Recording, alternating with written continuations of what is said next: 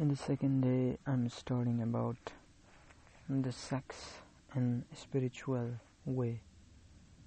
संभोग से समाधि की ओर ओशोको भी किताबबाट पढिरहेको छु। यसमा चाहिँ हाम्रो मेजरली चाहिँ कुन विषयसँग आज यसले कुरा गरेको छ भन्दाखेरि चाहिँ यदि हामीले कुनै पनि विषयमा चाहिँ अपराध मानेर चाहिँ त्यसलाई कम्पलसरी गर्नुपर्ने कुराहरूलाई चाहिँ अपराध मान्यो भने त्यसले कस्तो किसिमको रिजल्ट दिन्छ।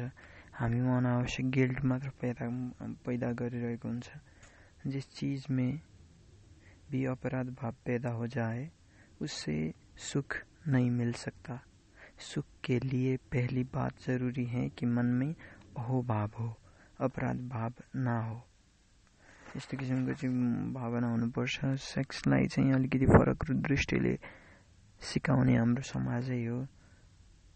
प्रेमको जो विरोधी छन् तिनी मान्छे नै अब सेक्सको विरोधी छन् भनेर भनिएको छ। किनकि प्रेममा चाहिँ अहंकार शून्यताको नियम लागू भइरहेको हुन्छ र त्यस्ता कोही बुद्धु मान्छे जुन अहंकारी हुन्छन् तिनीहरूले यो कुरा सजिलै बुझ्न सक्दैनन् र जसको कारणले गर्दा तिनीहरू नै मान्छेहरू चाहिँ के नबुझेको जसरी शास्त्र तथा नीतिहरू बनाउन थाल्छन् र त्यसका पछि नै अलिकति बुझेका भनेका मान्छेको पछि नै अन्य मानिसहरू लागेको कारणले गर्दा यो संसारमा चाहिँ प्रेम गर्नु पाप गर्नु भएको छ। कतिपय धर्महरूमा हामी देख्न सक्छौं प्रेम गर्नु पाप गर्नु भएको छ र प्रेम भन्नासाथ अर्को जोडिने शब्द भनेको सम्भोग हो, सेक्स हो र जसको कारणले गर्दा सेक्समा हेर्ने दृष्टिकोण पनि तिनै केही बुद्धु मानिसहरूको कारणले गर्दाखेरि चाहिँ फरक परिरहेको छ।